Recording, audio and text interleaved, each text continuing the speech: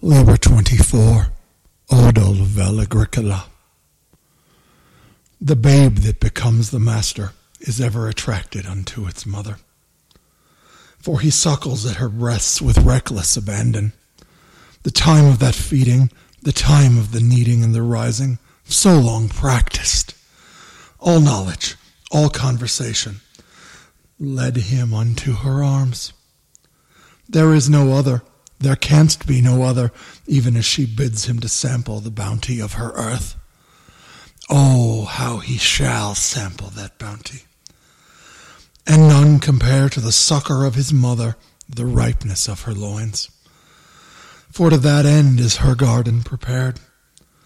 To that end shall he raise himself therein, knowing each valley, caressing each field.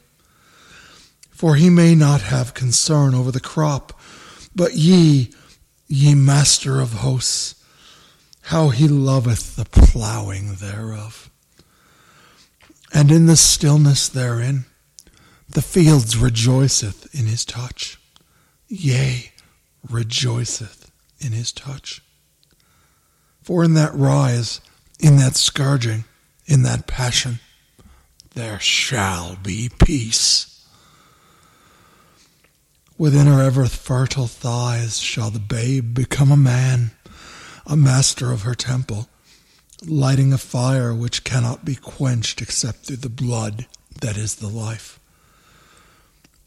And in the time of the reaping, the master of those fields comes unto the man, who comes unto his master, and drunken upon the wine of the communion of saints.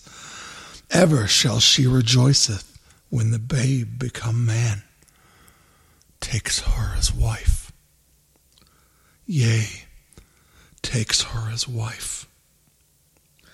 And thereby cometh heart and joy and bliss.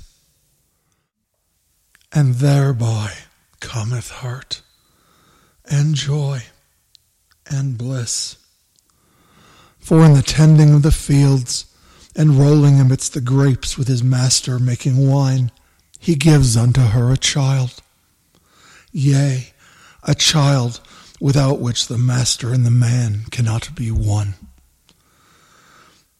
In the mystery of this birth is the Magus born and brought unto his mother's palaces.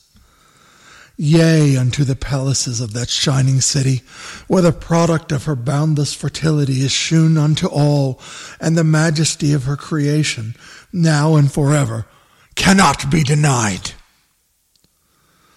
But more of that mystery it shall never be said.